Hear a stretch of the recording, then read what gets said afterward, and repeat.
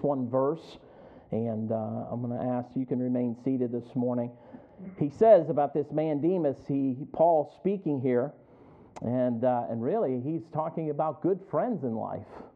And so when he sees these good friends in life, he then comes to this verse, and in verse 9 he said, "Do thy diligence to come shortly unto me." So he's speaking, asking for folks to come up alongside him here, but he goes on and he says in verse 10, "For Demas hath forsaken me."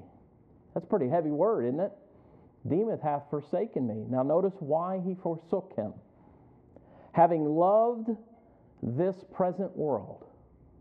Demas left his side or abandoned Paul because of his love for this world. And here's what he said. "For Demas hath forsaken me, having loved this present world, and is departed unto Thessalonica." And then he mentions a few others here. He said Crescens to Galatia, Titus until Dalmatia. He wasn't saying that Crescens and Titus had forsaken him, but only that Demas had. And Demas had forsaken him. Now, we are shown a man, Demas, who left the ministry and left the side of a godly man, Paul, in the work of the Lord, and it clearly tells us because of his love for this present world. That's why he abandoned Paul. And so as believers, it's not wrong to make a living. And I don't think that's what they were talking about here. It wasn't wrong to try to go make a living, but to be in love with this present world goes beyond making a living, but living a life for the love and the ways of this world. And so we fall in love with the ways of the world. And so I believe when he's speaking of Demas here, and you look at the details of his life, he was more concerned about worldly things than he was about spiritual things. And it caused him to walk away from the Lord. Now we know Christ loved the world. We see it in the scriptures, right? For God so loved the what? World. Now, when Christ loved the world, he loved the world because of the lost souls of men and women. Not that Jesus Christ was in love with the world for what it's doing or its philosophy. So it's a very different thing when it says, "And Christ so loved he loved the world, for God so loved the world that he gave his only begotten Son." And Paul falling in love with this present world are two different things. Demas fell in love with this present world, and Paul addressing that about him. Demas' love for this world was not for the souls of men and women. It was for the things that this world offered him. And he went back into it. And so it's a different philosophy. And Jesus is concerned about the condition of the soul, and Demas was concerned about the things of this world, those possessions, those worldly things. And so we're going to see that the love of Christ has for this world and the love that Demas had for this world, they're very contrary to one another, very different to one another. And I challenged my own heart as I went through this, is my love for this present world stronger than my love of Christ? It's kind of funny this morning, Jim and I were just in the room, and I was talking to him about just some things, and he, not I, he brought this up. And I thought, it's like the Lord confirming, yeah, you're on the right track this morning. And Jim, just in the concourse of our conversation in there before we prayed together, he brought some things up, and he was just talking about how people are drawn away by the things of this world. And that the things of this world have their attention more than Christ has our attention. How many of you know he's coming back again? Amen? He's going to get our attention one day, isn't he? It's going to be a wake-up call to many of us. And here I asked myself this question, and I challenge you with this same thought. Is my love for this present world stronger than my love of Christ? So Paul had been forsaken by Demas. That's a harsh word, isn't it? He'd been forsaken by him. Or if you will, he was abandoned by this man.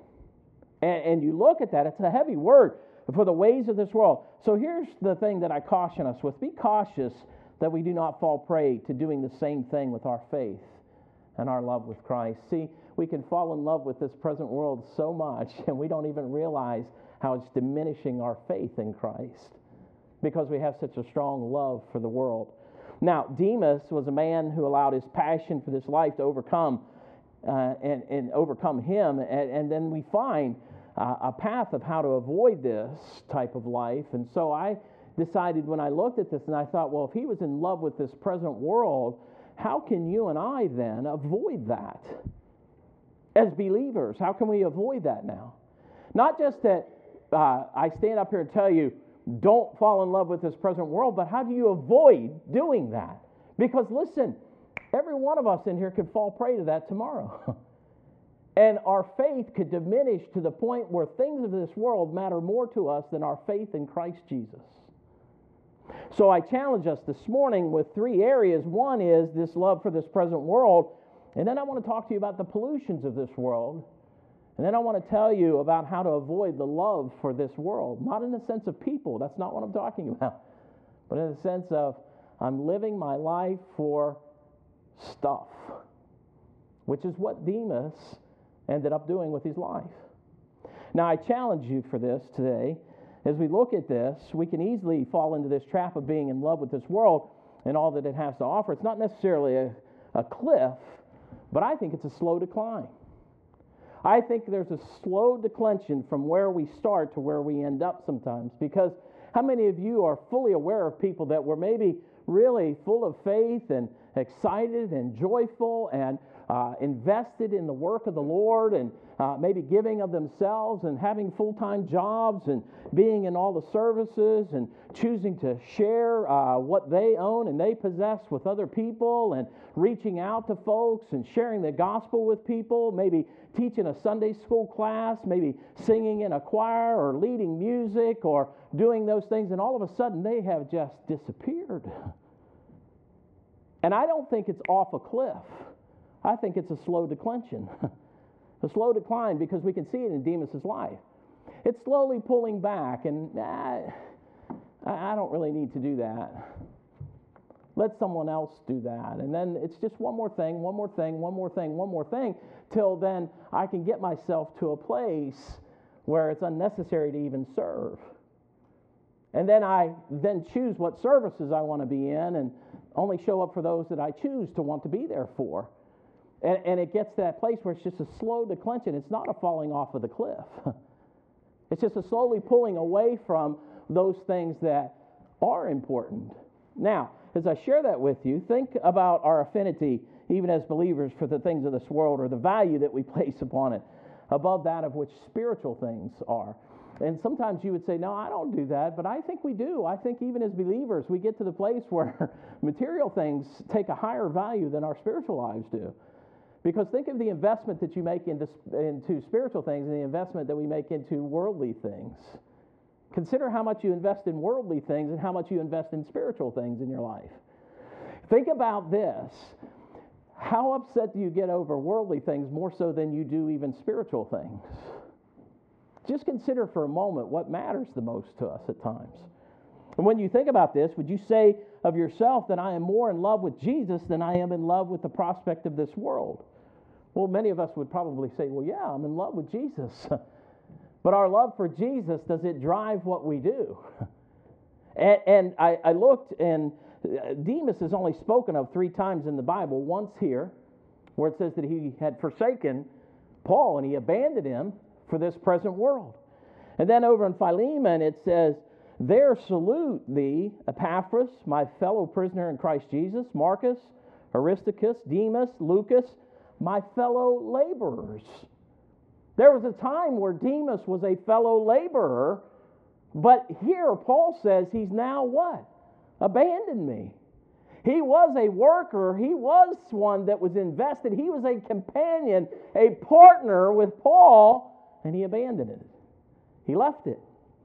In Colossians it says in 4:14, Luke, the beloved physician, and Demas greet you. He was excited about talking to folks who were members of churches, members and fellow laborers in Christ. There was a time, these are the 3 times he's spoken of. Once as a fellow laborer, once as one that was greeting those that were a part of everything, and the next time we greet him or see him or meet him, he's forsaken or abandoned the ministry. He's walked away. Now, this is a man who was named to have been with the disciples and referred to Paul, or Paul referred to him as a fellow laborer, this companion, this worker, this helper. And Paul indicated a reason for his departure from him is that he was in love with this present world. And we see a man who was living for God and now turning away because of this present world. So what does that mean? What does that mean that he turned from the things of God for this present world? Well, as we look at it, Forsaken is a very powerful statement used to describe his actions. And he deserted Paul. That word forsaken, I looked at it and I thought, well, just abandon. No, he deserted him. He left it alone. He walked away completely. And believe me, that's what happens to us as Christians at times. We'll start slowly kind of in that declension, and then eventually you just walk away. And then we are left out there, and you're not having people pray for you as you would, and you're not fellowshipping with people anymore. You don't have people walking side by side with you anymore. And you say, well, I've got friends out there in the world, and you know what? So does Pastor. But there's nothing more important to me than Christian men and women, especially members that I'm a part of this family, tell me that they're praying for me. It means so much more to me than just having a world say that they're praying for me, because I'm not sure if they are. Now, I pray that you, when you tell me that, you're not lying to me, that you would be honest and really be praying. But I'm saying, here's a man named Demas that had deserted Paul. So when it says that he deserted him in companionship and walking with him. He deserted him in working in the ministry to reach people with the gospel. He had deserted him in the sense that he was no longer praying with Paul or for Paul. He had deserted all those people that he was walking with and dealing with. He was no longer praying for them or walking with them or helping with the ministry anymore. Listen, when it said he deserted me, he left so that he could have the things of this world. Walked away from it all. Forsaken, very powerful. We find in Matthew perhaps the answer to the turning away, and it comes by way of parable of Jesus Christ. And he was talking to the disciples, and as he's talking to the disciples, he has a parable that he shares with them about the parable of the sower. How many of you know that over in Matthew 13? And he comes to a certain place where Jesus talks about people who get saved and they leave for various reasons. Some leave because the seed was planted, but it didn't really sink in, right? And the devil will come and swipe that away. And then there's another, and some situations arise in their life. And it comes to this person who got saved. And here's what he said. He also that received seed among the thorns is he that heareth the word, and the care of this world and the deceitfulness of riches choke the word, and he becometh unfruitful. When Paul said he abandoned me, he forsaken me, he deserted me, he said Demas has now become unfruitful. He's not doing anything. He's not doing anything for God. He's become unfruitful. And I believe whenever Jesus was using this parable, I think when Paul said that Demas had forsaken me for the love of this present world, Paul had in mind what Jesus was speaking of right here in Matthew, that the things of this world choked out his love of Christ. Just took it away from him. And so from what we can see, Demas was a fruitful Christian at one point in his life. However, Matthew teaches that he can become this person over time, allowing the things of this world to choke him out. Now I want you to turn to a verse with me. Let's go to the book of Luke for a moment. And I want you to see something in Luke chapter 9. Luke chapter 9. And let's go to verse 57 of Luke chapter 9.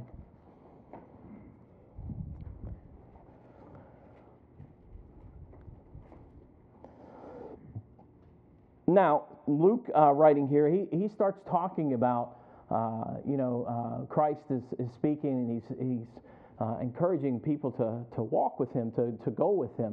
And so we kind of see the rejection here, if you will, of things. And so I want you to look at this. Look at verse 57 with me. He said, and it came to pass that as they went in the way, a certain man said unto him, Lord, I will follow thee whithersoever thou goest. Now listen. And Jesus said unto him, Foxes have holes, and birds of the air have nests, but the Son of Man hath not where to lay his head. And he said unto another, Follow me. But he said, Lord, suffer me first to go and to bury my father. And Jesus said unto him, Let the dead bury their dead, but go thou and preach the kingdom of God. And another also said, Lord, I will follow thee, but let me first go bid them farewell which are at home at my house. And Jesus said unto him, No man, having put his hand to the plow and looking back, is fit for the kingdom of God. And I thought about looking back. And I don't know if this has happened to you as a Christian, but I shared with you in 1997, I remember looking back. Took my hand off the plow. And I started looking back, and when I started looking back, the only thing that I could see is there's opportunity to make money, there's opportunity to put money in the bank, there's opportunity to buy cars, there's opportunity to buy houses, there's opportunity to have certain kinds of clothes, there's opportunity to eat at the finest restaurants, there's opportunity for all those things.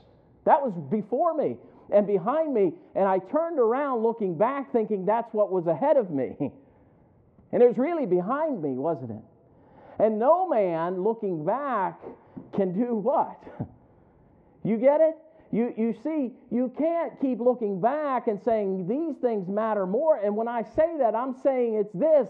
It's Demas looking back into the world and saying that looks far better than what I'm dealing with right now.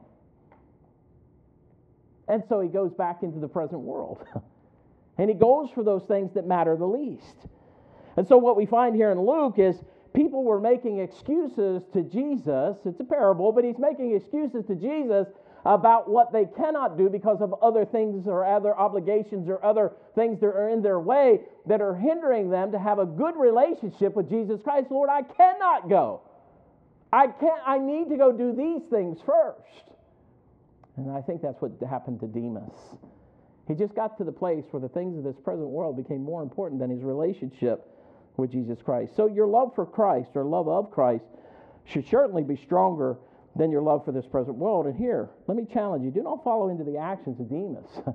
When it says that he abandoned Paul, that he had forsaken him, that he had deserted him, he had deserted everything about his relationship and his faith. And I'm challenging you, don't abandon your faith. Stay close to the Lord. Don't allow yourself to go backwards, and that comes by the power that you have through Christ Jesus. So this world, I do believe, can have a strong pull upon us, and therefore we're warned to remain strong in our faith. I have a friend of mine who has left the ministry. He was a pastor in a local church, and he's explaining to me now how much money he's making and all the things that he now possesses. And he's telling me how wonderful it is out there in the world. And I asked him this one question. I said, how's your relationship with Jesus Christ? Oh, we're looking for a church. I said, were you not a pastor? And he goes, listen, brother, we're looking for a church. We're looking where God wants us to be. And I said, that's great. I said, what have you done about it? I said, where have you been going to church lately? He goes, well, there's times I've got to work. And I mean, he was upset with me.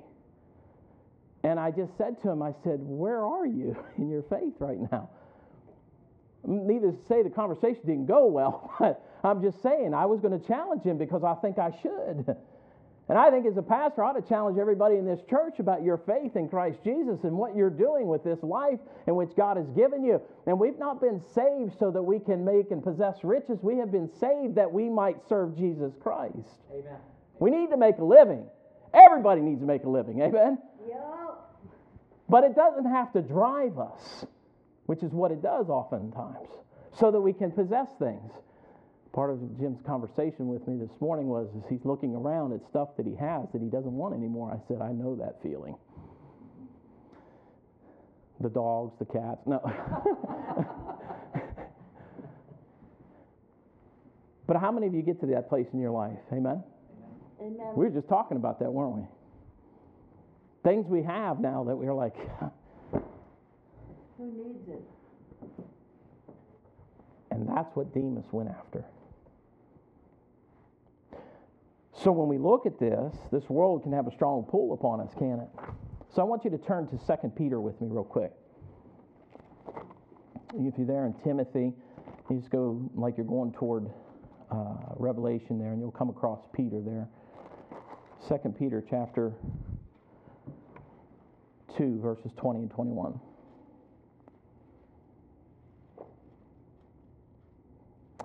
This right here is what happened to Demas.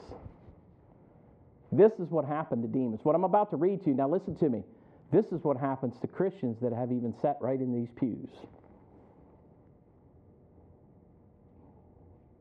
The very same thing I'm about to read to you.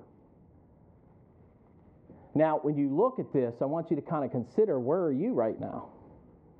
Not that we want to point a finger at anybody, just where am I? In the scope of what he's about to read, where am I in this? Now listen, here's what it says. Look with me, if you will. For if after they have escaped the pollutions of the world through the knowledge of the Lord and Savior Jesus Christ, they are again entangled therein and overcome, the latter end is worse with them than the beginning.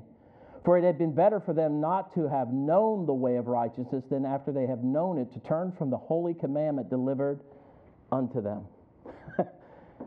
God's saying to you, listen, as a saved person, you are almost better off not being saved. That's a sad thought, isn't it?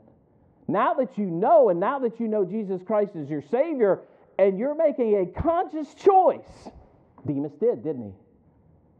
Making a conscious choice, don't want to do it anymore. Don't need it anymore. Don't desire to be a part of it anymore. I have stuff, God, and my stuff has to be paid for. And I have stuff, and my stuff is important. And the stuff that I do and the stuff that I need to do far outweighs anything in my relationship with you, Lord, because I've got stuff. Just ask me, Lord, I'll tell you what my stuff is. And we allow that to drive us. And you say, preacher, you're just speaking from ignorance. No, I sat right where you're sitting. In 1997, I was ready to walk away from God. I was ready to walk away for the love of this present world. Because I could look back and I could say, you know what? It was far better doing this than it is to do this. Far more lucrative, far more fulfilling, far more of all these things than it is to go back. Hey, you know what? It's easier to walk away from God than it is to maintain my relationship with Him. But do you know that is a lie from the pits of hell? Submit yourself therefore to God and resist the devil, and he'll flee from you. Draw nigh to God, and he'll do what? He'll draw nigh unto you. He said, cleanse your hands, ye sinners, and purify ye hearts, ye double-minded. Let your laughter be turned to mourning, and your joy to heaviness. Humble yourselves in the sight of the Lord, and he shall lift you up. Listen, he giveth more grace, he says in verse 6, unto the humble. And what wants us to go back, what Demas wanted to go back for, I think it's pride. Pride takes us backwards. Pride takes us back to we look down the block and we see the guy with the new car and the new house or the 5-bedroom home, and we see people with stuff, and we look around at those things and think to ourselves, and you say, well, I'm up in years now, preacher, I don't want that either. No, but I'm going to protect my 401k. I'm going to protect my retirement. I'm going to protect what I possess because that's important to me. Now listen, I'm 54. Retirement's approaching me quicker than I want it to. And the thing of it is that what is it that's more important to me, my retirement or what's going to last for eternity? Because retirement's only going to last for a period of time, amen? But my eternity.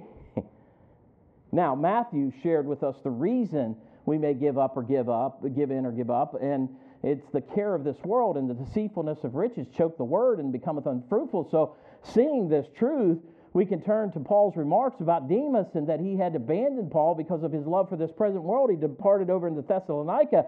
And for a Christian to become unfruitful, the word used here, Christ said, you become unproductive. What are you doing for God? How productive are you for the Lord? So you see, we like to have productive days. How many of you like a productive day? Just say amen, right? Amen. We like to be productive, don't we? Amen. I like when I get to the end of the day and I go, whew, that was good. Amen. I got to the end of the day and man, I got all this stuff done. Man, it feels productive. And it feels good, doesn't it?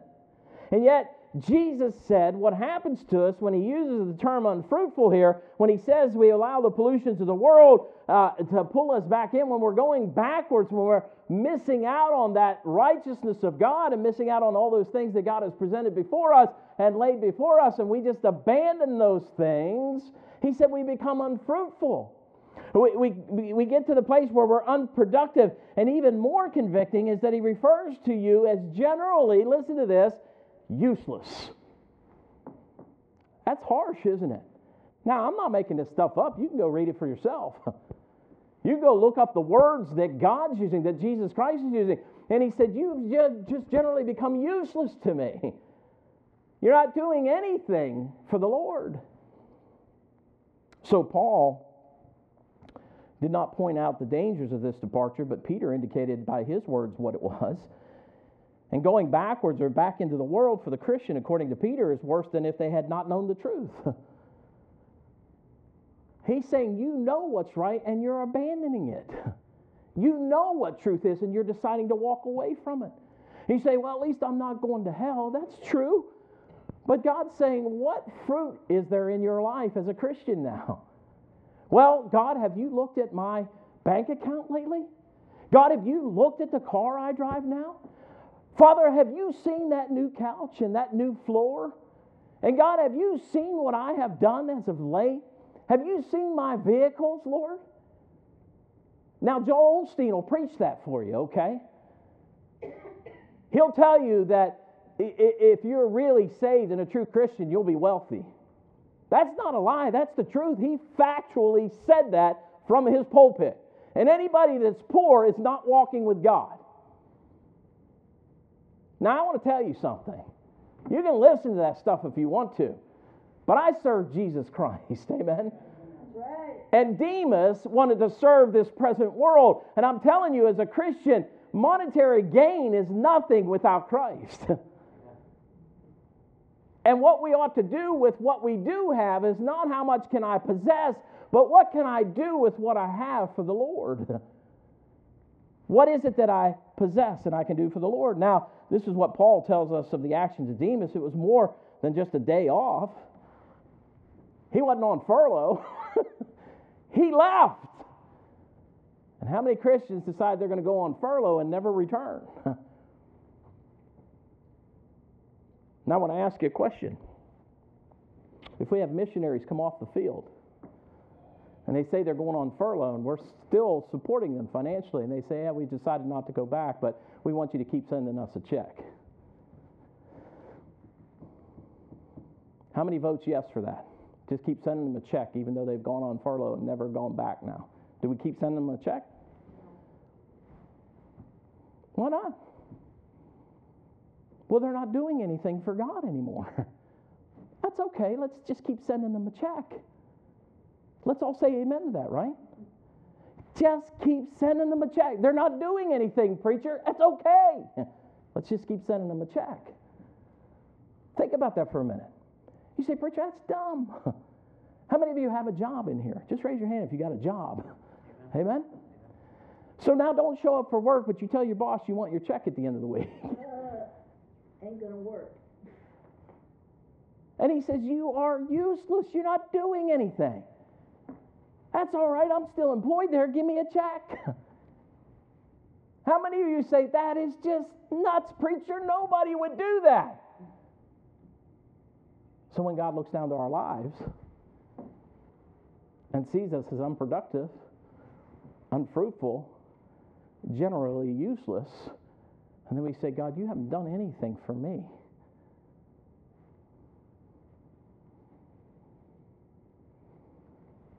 He said, where you been? Haven't seen you in a year. Haven't heard from you in 2 years. You know, when God came down to the garden and Adam had sinned, do you know what his words were to Adam? Adam, where art thou? How many times is God looking down to your life and saying, where are you? Where are you at?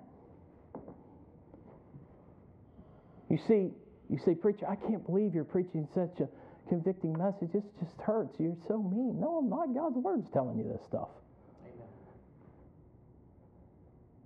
And I think in our nation, we need shaken up as some churches lately. We need to be shaken up a little bit about what we're doing for God. We need to be shaken up a little bit about our faith in Christ. And we can fall into a trap thinking that we can move away from God, His Word, His church, His fellowship, and other believers, and we'll be fine, and then it's not. But we think it'll be okay. Yet, it creates opportunity for Satan. If you were to just go back, if you're there in 2 Peter, just jump back over to 1 Peter chapter 5. Look at 1 Peter chapter 5.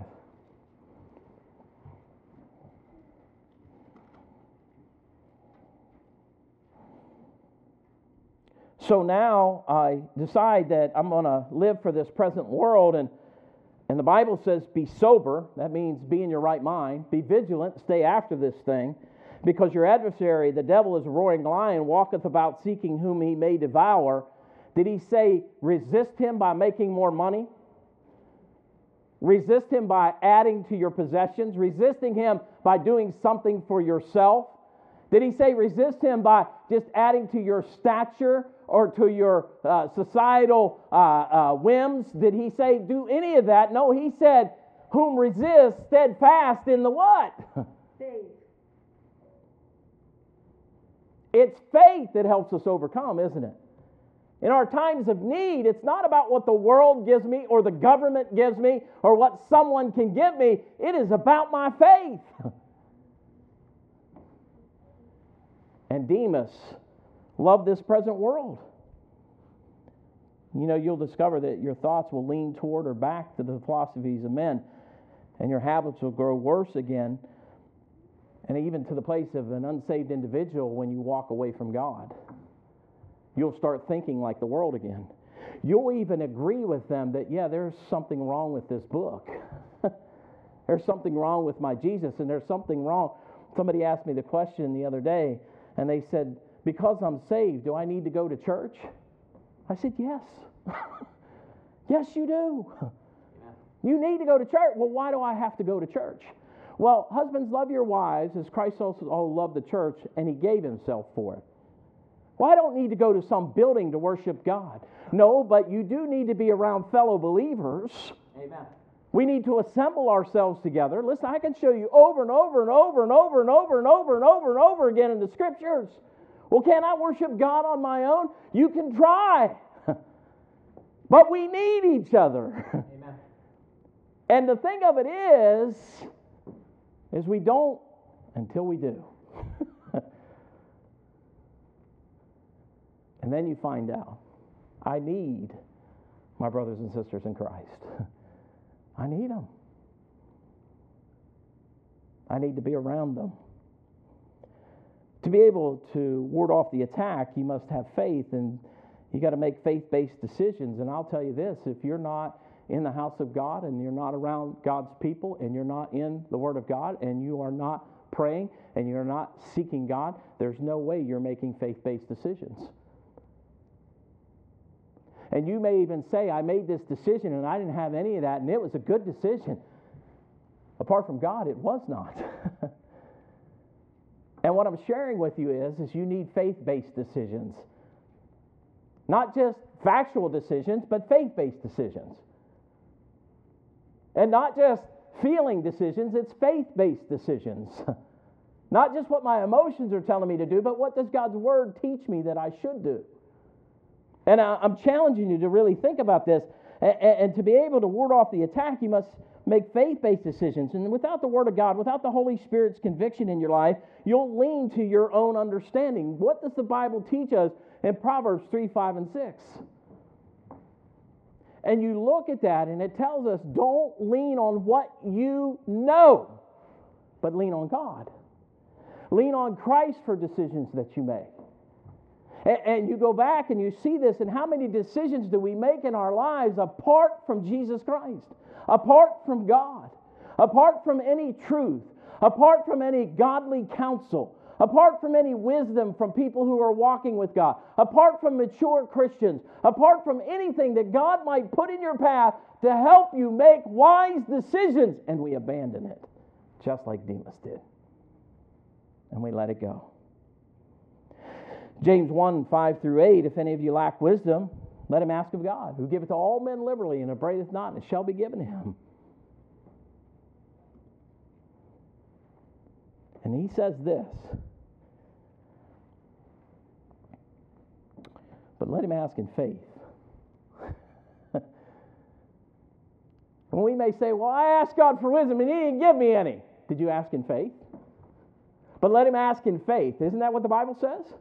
Not just ask, but ask in what? Faith. I'm asking God by faith to help me with this. And sometimes what we're doing is We're just asking God to bless decisions we've already made, even in our mind. Maybe we haven't fulfilled it yet, but we're just saying, God, I'm going to do this. Please bless it. And we've never asked Him. And we haven't asked in faith. So when Demas abandoned Him and walked away and rejected those things of God and was not around God's people and fell in love with this present world again, that happens because no longer faith. How I feel, what I think, what I know. And we're not to lean to our own understanding. In all thy ways acknowledge Him, and He shall what? Direct thy path. Now I challenge you with this. He said, but let him ask in faith, nothing wavering. Now listen. For he that wavereth is like the wave of the sea, driven with the wind and tossed. For let not man think he shall receive anything of the Lord. A double-minded man is unstable, not in some, but in all his ways. And you say, I'm not being double-minded. Are you making faith-based decisions? Or are you in love with this present world? Does the things of this world matter to you more than your relationship with Jesus Christ? So the actions of Demas and his love for this present world caused him to respond just as we find here in James, and then your love for Christ should certainly change that thinking. And the last thought is this. How do we then avoid all this, preacher? This world can have a strong pull on us, folks. It can pull us in. It can pull any one of you in right now. You can walk out of here and have ignored everything that God said this morning. Or you can start applying it to your life and say, how do I implement this? Do you know what we fear? If I implement the things that you're saying this morning, my life might change. My life might change. I might have to start doing something, or I might have to give up something, or I might have to change what I want to do. I might actually have to rethink my life a little bit. And I am not in the mood for that. I would rather not, because then it causes me to have to really make decisions based upon what God's Word says, what Jesus Christ is leading me to do, and what God's life is for me rather than my life and telling God what I want to do. It's different. And I look, how do we avoid this love for this world? I have one set of verses I want to read to you, and I'll finish with this. Turn to 1 John chapter 2.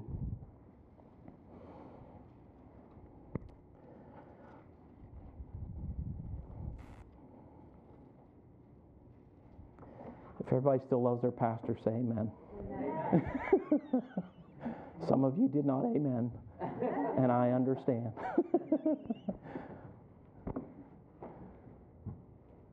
John chapter 2, verse 15. He said, love not the world. You ready now? Neither the things that are in the world. If any man love the world, the love of the Father is not in him. Whoa.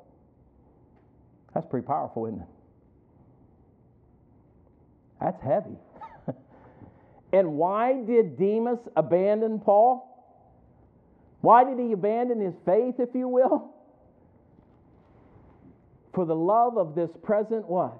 World. And what did God say? You abandon me for that, and the love of the Father is not in you. Man, that is heavy. And then he goes on, he said, for all that is in the world, you ready? The lust of the flesh and the lust of the eyes and the pride of life is not of the Father, but is of the world. All the stuff I want, all the stuff I see, all the things that I want, all the things that I desire, everything that I want. You know what I mean? I mean, just go on Amazon. They got everything I want. And the thing of it is he's saying, that's not of the Father, that's of the world, isn't it? And then look at verse 17. Here's what he wants to challenge you with. And the world does something.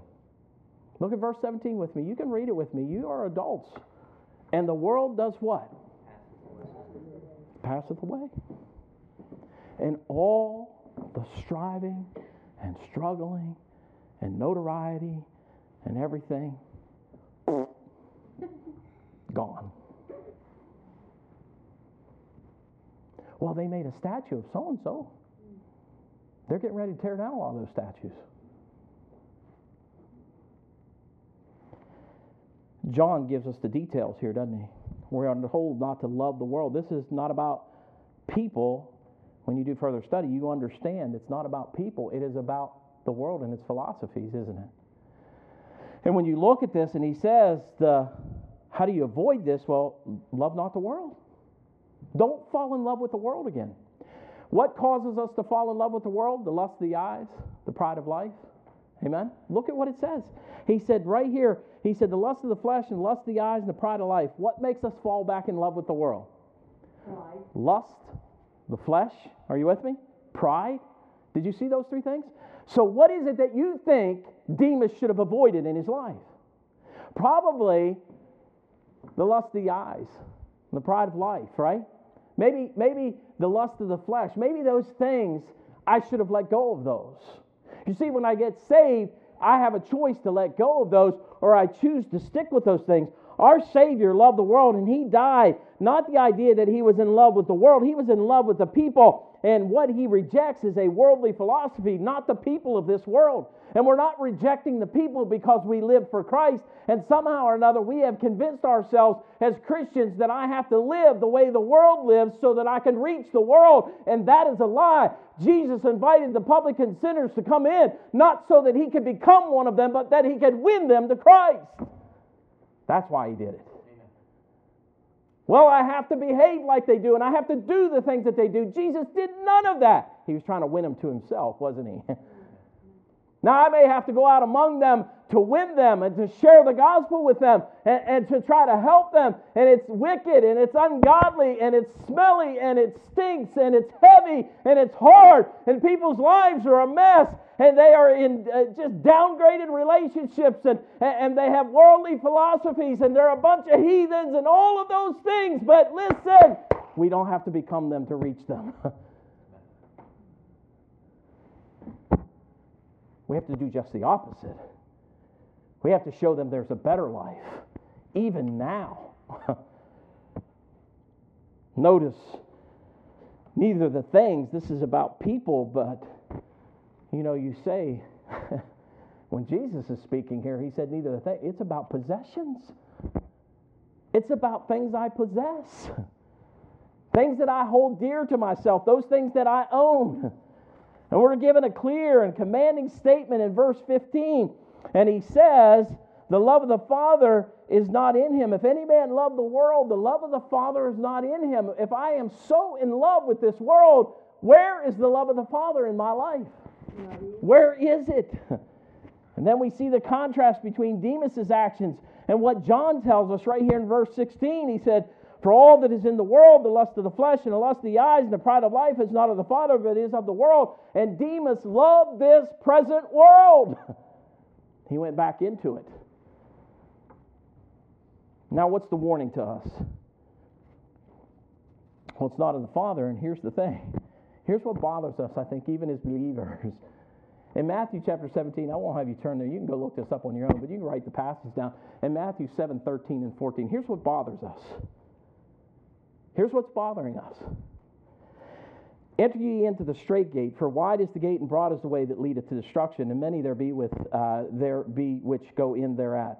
Because strait is the gate and narrow is the way which leadeth unto life, and few be there that find it. You see, a life of Christianity is a narrow path, isn't it? The way to destruction is a what? Well, I know that's just your opinion, Pastor. No, I'm telling you what the Bible says. It's of no private interpretation. You don't get to have yours and I get to have mine. It either says it or it doesn't. Amen. And the Bible clearly says that straight is the gate and narrow is the way, right? But we want to live in a broad way. Every time I go to a city or town, I look up their Broad Street or Broadway. And every time I go to Broad Street and every time I go to Broadway and you drive down any of those streets, I challenge you, go right down to Columbus and look at it. My brother said, I hate going over to Broad Street. I said, why? He said, because that's where all the drugs are. And that is where all the things that are taking place that shouldn't be taking place. All the prostitutes are walking the streets down there. All the immorality and the sickness of this world is on Broad Street.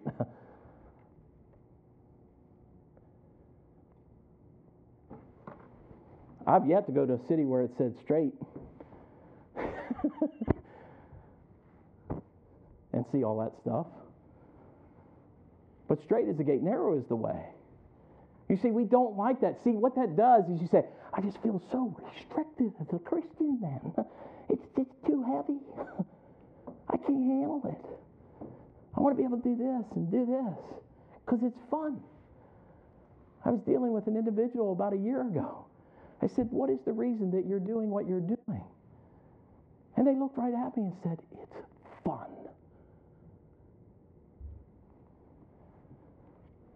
Sin is fun for a season, but it comes at a cost. And we believe in our hearts that we need to go the broad way. This is speaking particularly to those of salvation, but it also pertains to life decisions. And here's for us, Galatians 5:16 and 17. This I say then, walk in the Spirit. Walk in the Spirit, and ye shall not fulfill the lust of the flesh. Now wait a minute. Right here it says, for all that is in the world, the lust of the flesh and the lust of the eyes and the pride of life is not of the Father, but is of the world. And I go to Galatians, and he said, walk in the Spirit, and ye shall not fulfill the lust of the what? If you're walking with God, you can't fulfill the lust of the flesh. And he told us the things of the flesh are not of God, and the love of God is not in you if you're walking in the flesh. And yet we see in the scriptures here, he said, let me tell you how to avoid that. He says, that's how you do it.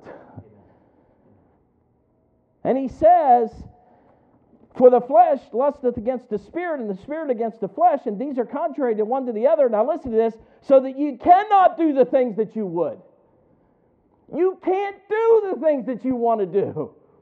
And that, my friends, is why so many people are not sitting in these church pews this morning.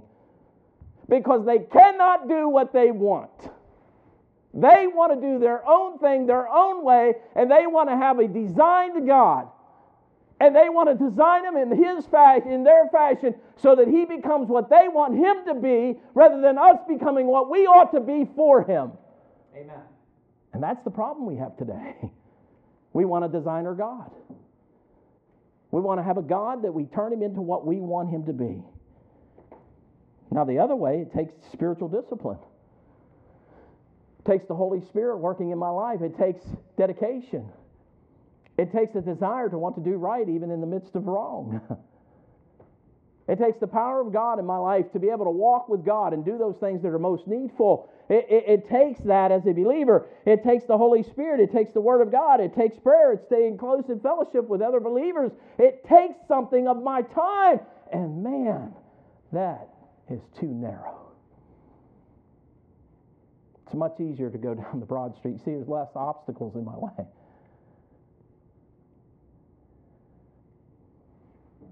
I'd rather go down Broad Street. The end result of this passion for the present world we find in verse 17. And the world passeth away, and the lust thereof. So that would be the lust of the flesh, the lust of the eyes, and it's all going to pass away. It's all going to be gone. And then you challenge yourself. But he that doeth the will of God abideth how long? It's not going to pass away. It's not going anywhere. Matthew 13:23. But he that receives seed into the good ground is he that heareth the word and understandeth it, which also beareth fruit and bringeth forth some 100-fold, some 60, some 30. It's different, isn't it? Now listen, what he said about this person is the one that received it, hears it, understands it, puts it into practice, bears fruit. They begin to bear fruit. And those that don't are unfruitful. Now, this is convicting. It's a convicting message. I know. I wrote it. I sat down and put these words on paper, and I was reading the Bible, and man, I was heavily convicted. And I just think about things I think sometimes, and I'm like, Lord, get rid of that thought. Anybody there with me? I'm the only guy in the room that's going to tell the truth today, right? We have thoughts, and you're like, it's dumb, get rid of that thought. Right? Don't you wish you could have that thing, and you just push it in this side, and just goes, comes out the other side, right? That was worth a whole lot, right? And yet I want to challenge you with this. 2 Corinthians 13:5. You know, this convicting message should cause us to access our faith and to assess our faith a little bit too. And it should bring us to a place, every time we hold communion here, how many of you understand what communion is about? Amen. We hold communion here. And I don't know if we grasp all the time why we're even doing it. And the idea is it's a time of examination. Let a man examine himself, and so let him eat of that bread and drink of that cup. You know why? Some people don't want to, because they don't want to do that examination. And so we depart. I don't want to be a part of that, because then that means I have to assess what I'm doing with my faith. 2 Corinthians 13:5. I'm just telling you what the Bible says now. Examine yourselves. Examine yourselves. Amen. He said, examine yourselves. Now listen, what does he say examine ourselves for?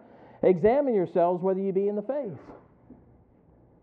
Is this a faith-based decision or a personal decision? A binding decision with me and me? Or is it with you and God? He said, examine yourselves whether you be in the faith. And then he said, prove your own selves. He said, test it. Test it out. Test yourselves. Know ye not your own selves. Now listen to me. How that Jesus Christ is in you, except he be reprobates. And you go read Romans, and a reprobate is not a good person. Amen?